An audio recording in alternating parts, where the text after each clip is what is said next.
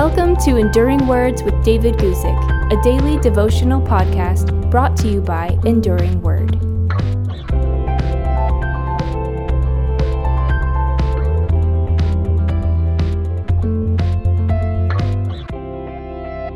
Today I want to talk to you about prayer, and the right kind of prayer. Prayer that is earnest and awake. You'll see what I mean. I'm going to read to you from Colossians chapter 4, verses 2, 3, and 4. This is where we read it.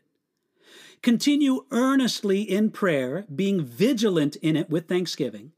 Meanwhile, praying also for us that God would open to us a door for the word to speak the mystery of Christ, for which I am also in chains, that I may make it manifest as I ought to speak.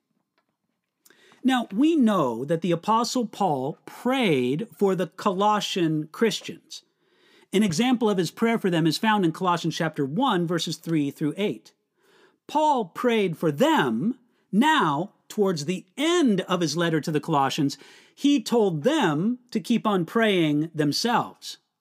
You see, Paul told them, and by extension, he told all Christians by the inspiration of the Holy Spirit, to continue earnestly in prayer. Now, this sort of earnest prayer is important, but I don't think it comes easily. Earnestly in prayer, as it says here in verse 2, speaks of great effort that is steadily applied. Much of our prayer is powerless because it lacks earnestness. Too often we pray almost with the attitude of wanting God to care about things that we don't really care about.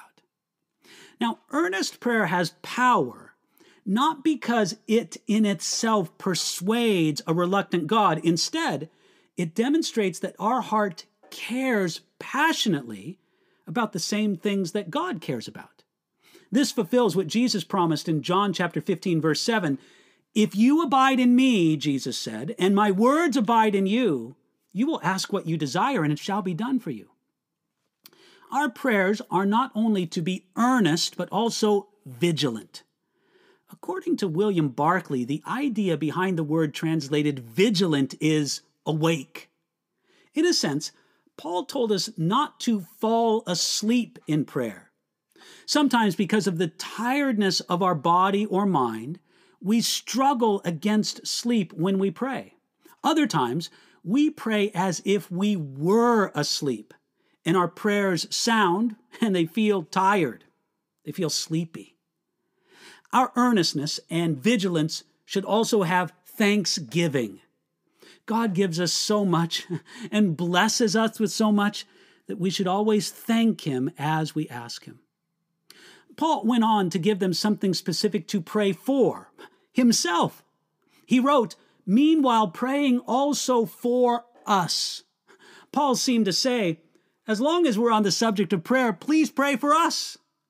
But Paul didn't ask for prayer for his personal needs, which were many, but he asked for prayer that God would open to them a door for the gospel. Paul knew that when God's word was active and free to work, great things happened for God.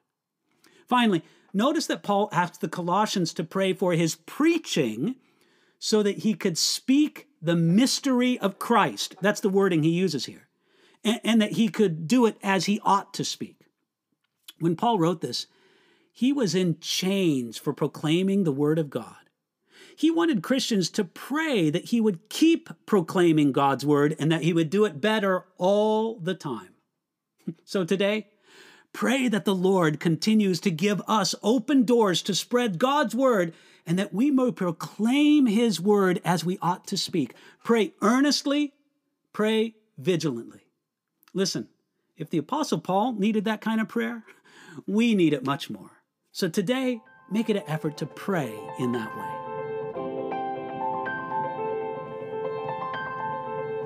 Thanks for listening to Enduring Words with David Guzik. For more information about David's ministry, visit enduringword.com.